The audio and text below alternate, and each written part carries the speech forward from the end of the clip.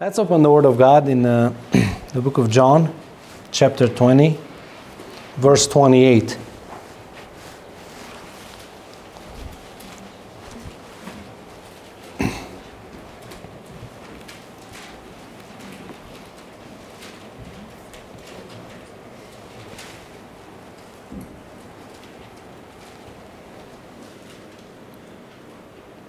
Let's start from verse 26.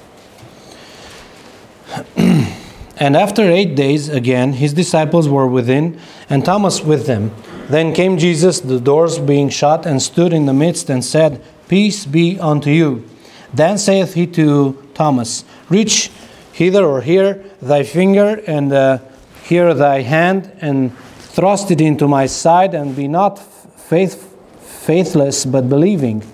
And Thomas answered and said unto him, My Lord and my God. Many people in the world heard about Jesus. Many even claim to personally know him. Yet there are so many that do not believe Jesus is God. And thus there's no evidence in their life that Jesus reigns and leads in their life. They say Jesus was just a teacher, maybe even a genius. But Jesus is God, and this is the first truth we're going to look at. Jesus is God, and we have some evidence. And the first evidence is in the passage where we just read. Thomas referred to Jesus Christ as God when he said, "My Lord and my God." And well, I know some people could say, "Oh, he just said that when he saw him, he was like people say today, oh my." And take the Lord's name in vain. Because the Lord's name in vain doesn't mean just to curse using God's name, but just using it in a very simple way. God's name is not something simple. It's holy. God is holy. So we don't say, oh my, you know what I mean. So people say, this is what Thomas did.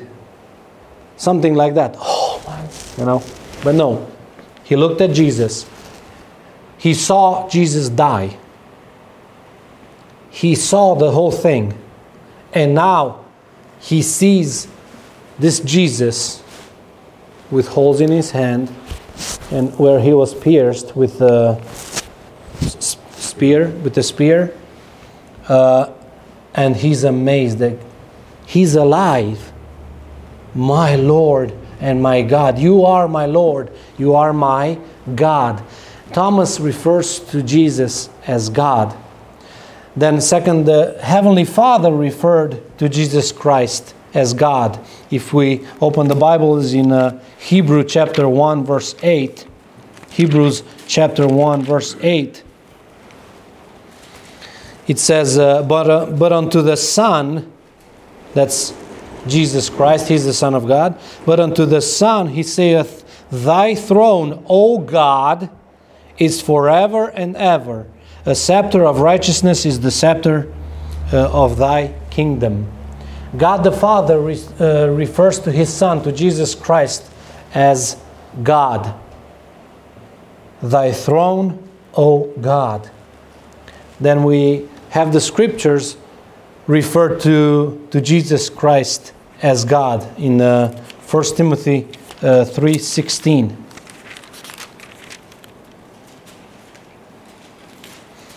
1 Timothy 3:16, and again he's talking about Jesus. And without controversy, great is the mystery of godliness. God was manifest in the flesh, justified in the spirit, seen of angels, preached unto the Gentiles, believed on in the world, received up into glory. God was manifest in the flesh. That's Jesus Christ. And then in John chapter 1 verse 1, we're going to open the Bible quite a few times now because that's what we want to preach. We don't want to preach anything else but the Bible. Amen. John 1:1 says, In the beginning was the Word, and the Word was with God, and the Word was God. Now who's this Word? Is this the Bible? Is this... What word is it?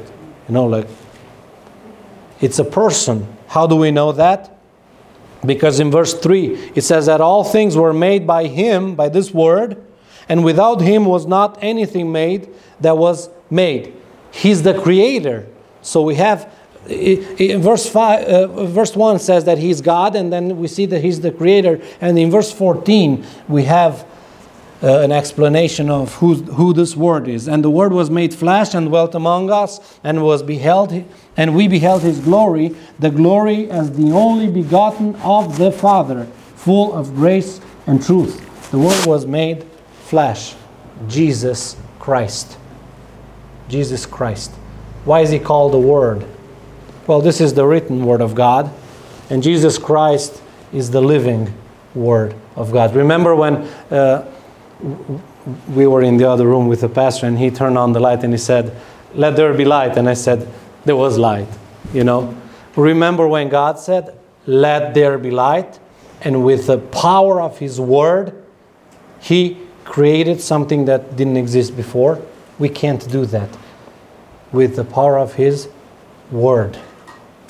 Jesus was there in the beginning. He was part of creation. He created everything. Jesus claimed to be God. John 10, verse 30. And we have many other verses, but this is a very short verse that we're going to use. I and my Father are one. And it says then the Jews took up stones again to stone Him. They wanted to kill Him because He claimed to be equal with God. I and my Father are one. He claimed to be God, to be one with God, to be one with the Father. Now, if Jesus was just another prophet, you don't see Prophet Isaiah saying, "I am one with God." Or, "Come unto me, all you that are heavy laden, and I'll give you rest." Or, "Get up, your sins are forgiven." You don't see any of the prophets doing that. They don't dare to do that. But Jesus claims to be God. Then if you, just in case you say, okay, yeah, but these are just, all of them are from this point of view.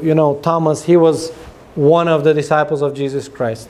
God the Father, you see that in the Bible. The Word of God, that's the Bible. Jesus, of course, He claimed to be God. Do we have anyone else that wasn't part of that circle? Well, we do have someone else. We see it in the Bible also. But the Roman centurion and others that were with him referred to Jesus as God.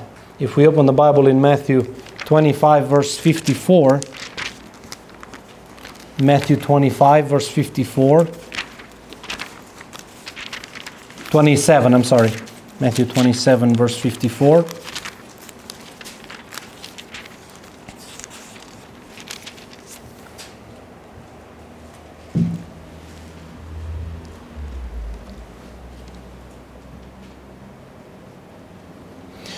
Now when the centurion and they that were with him watching Jesus saw the earthquake and those things that were done, they feared greatly, saying, "Truly, this was the Son of God." The Son of God. They referred to Jesus as God. Jesus is the Son of God. Jesus is God. The second part of what I want to talk about is that Jesus is my God. Jesus is my God. And let us all take this personally. Jesus is my God. And I hope you can say that. Jesus is my God. Why? Why is Jesus my God? First, because Jesus created me. We already read this verse. I'm just going to read it.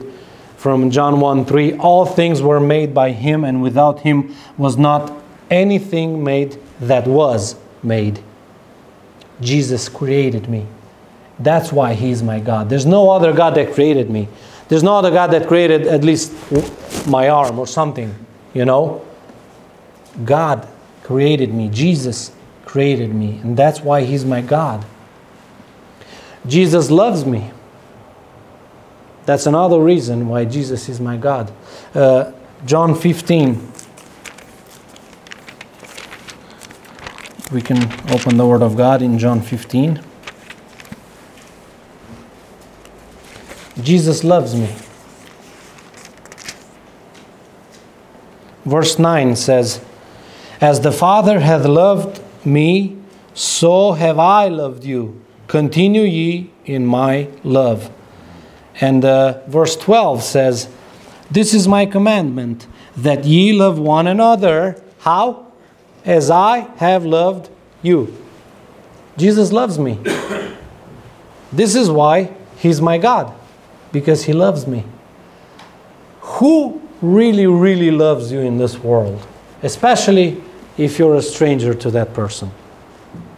They don't care about you. You're going down the street many times and you hit your foot or something, or you have a problem, or you have a flat tire or something, and people just pass by you like nothing happened, just like you would be a tree. They don't care about you. People don't love each other, especially apart from God's love.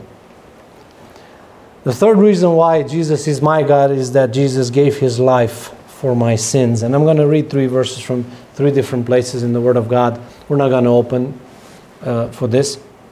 Jesus gave His life for my sins. Romans 5:8 says, "But God commendeth His love towards us, in that while we were yet sinners, Christ died for us." Christ died for us. In John 15, verse 13, and I think we have the Bibles open here, it says, "Greater love hath no man than this, that a man lay down his life for his friends." He called me His friend, and then He gave His life for my sins. For my sins, not for His own. In 1 Corinthians 15 verse 3 says, "For I delivered unto you first of all that which I also received, how that Christ died for our sins according to the Scriptures." Jesus gave His life for my sins. That's why Jesus is my God. Not only that, but Jesus rose from the dead. And if we can open the Word of God in 1 Corinthians 15, we're going to read the verses from 4 to 8. 1 Corinthians 15. Jesus rose from the dead. You know, if He would have just given His life for me and stayed dead, I would have wondered if He should be my God or not. If I should worship Him or not. If I should trust Him or not. You know, He's dead. What can He do for me? What can a dead body do for me? Nothing. He's dead. There's no life in it. But Jesus rose from the dead. 1 Corinthians 15 verses 4 through 8. It says, "And that He was buried, and that He rose again in the third day according to the Scriptures. And that He was seen of Cephas, then of the 12. After that He was seen of above 500 brethren at once, of whom the greater part remain unto this present, but some are fallen asleep." I mean, at the time of the writing of these words. "After that, He was seen of James, then of all the apostles. And last of all, He was seen of me also, as of one born out of due time." These are the words of Apostle Paul. Did you know most of these I'm sure you knew, most of these people that testified that they saw Jesus alive and that Jesus rose from the dead, many of them paid the price of this message with their life. They became martyrs for a lie. How would you call someone that would be willing to give their life for a lie, and they would know that this is a lie, how would you call someone that would be willing to die for a lie? Crazy. Well, kind of, right? Knowing it's a lie. But I don't think anyone would do that. Anyone in their right mind, they wouldn't be willing to sacrifice their life for something that's not true. So why these people were willing to die if it wasn't true? Jesus Christ rose from the dead, and that's why He's my God. Jesus forgave my sins, gave me eternal life, and the Holy Spirit when I trusted Him and when I repented of my sins. That's why He's my God. In Acts 26 verse 18. Acts 26 verse 18. Apostle Paul says, he's explaining how God called him into the ministry and what to do exactly. And he says that God called him to open their eyes and to turn them from darkness to light, and from the power of Satan unto God, that they may receive forgiveness of sins and inheritance among them which are sanctified by faith that is in me. That means in Jesus. Jesus was talking. In Ephesians 1:13 says, in whom ye also trusted after that ye heard the word of, you trusted after that ye heard the word of truth, the gospel of your salvation, in whom also after that ye believed, ye were sealed with the Holy Spirit of promise. I have many times when we talk about truth, about doctrine, about the Word of God, and there's this confusion among my Roma brothers and sisters in Christ in our churches, that after you repent, after a while you have to ask God to give you the Holy Spirit. And I ask them, listen, did you receive Jesus Christ? And they say, yes. And I say, okay, then can you receive Jesus Christ? Can Jesus Christ come into your heart, into your life, without God the Father and without God the Holy Spirit? God doesn't come in parts, by pieces. When you became the Son of God, the child of God, God came and dwells in you. The Holy Spirit comes and dwells in you, and you become the temple of the Holy Spirit. And did you notice the order of the words in this verse in Ephesians 1:13? It says, in whom ye also trusted after what? After that ye have heard the word of truth. So that means first you heard it. You heard that you are a sinner. Your sin is the punishment of sin is death. That means hell. Jesus Christ died for you, for your sins, and He rose from the dead. The gospel of your salvation, it says here. So you heard it. In whom also after that ye believed. You heard it and then you believed, and you were sealed with the Holy Spirit of promise. Remember, Jesus promised that He will send the Comforter, the Holy Spirit. It was a promise. He kept His promise, and He keeps His promise every time when someone trusts Jesus to give him the Holy Spirit. Actually, Him to be the Holy Spirit. Because it's not something that we own. He owns us. That's why Jesus is my God. Because He kept His word. Because what He said is true. Because when I trusted Him, the Holy Spirit came to dwell in me, and He forgave me my sins. It says in Romans 6:23, for the wages of sin is death, but the gift of God is eternal life through Jesus Christ our Lord. I trusted Him because I wanted my sins to be forgiven. And nobody else told me that if I trust them, my sins are forgiven. Everybody told me you have to do this and this and this and that, or be part of this organization or this society or this church to be saved. Or maybe you will be saved. Nobody else, nothing else, no other book tells you, you will be saved, you will be forgiven, you will have the Holy Spirit. It's a promise. If you trust Jesus Christ, if you repent of your sins, He will do all this for you and give you eternal life. Nobody else does that or says that. And now I have a question. This is the third part of my sermon.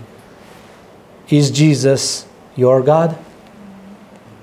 We can talk about it all day long, that Jesus is God. It's true, whether you believe it or not. Whether someone believes it or not, or likes it or not. Jesus is God. Well, Jesus is my God. Whether someone likes it or not, He's still my God. But is Jesus your God today? As you sit here and listen to the Word of God, is Jesus your God? Receive Jesus today and believe in His name. John 1:12 says, but as many as received Him, to them gave He power to become the sons of God, even to them that believe on His name. Receive Jesus today. Believe in His name, on His name today. If Jesus is not your God. Repent of your sins so you can be forgiven.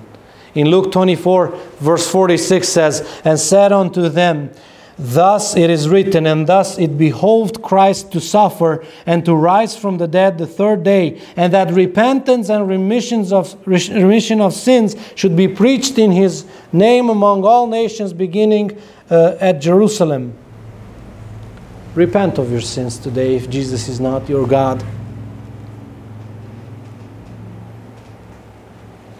But if you say, hey, I trusted Jesus, Jesus is my God.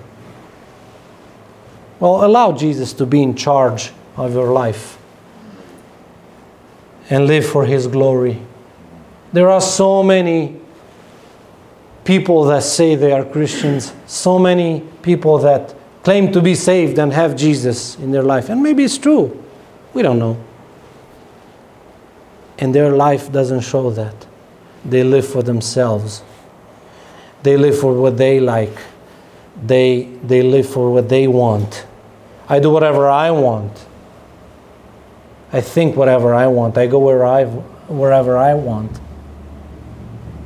Well, allow Jesus to be in charge in your life and live for His glory. Romans 11:36 says, for of Him and through Him and to Him are all things, to whom be glory forever. Amen. All things except the Christians that don't want Jesus to be in charge in their lives. All things except, no. It says, to whom be glory forever. All things. 1 Corinthians 10:31 says, whether therefore ye eat or drink, these are just two examples, because it says, or whatever you do all to the glory of God. Oh, how many things we don't do to the glory of God, right? There are so many things that we do for the glory of Mirci, and for the glory of this body, or for the glory of someone else, or something else, or for the glory of our children.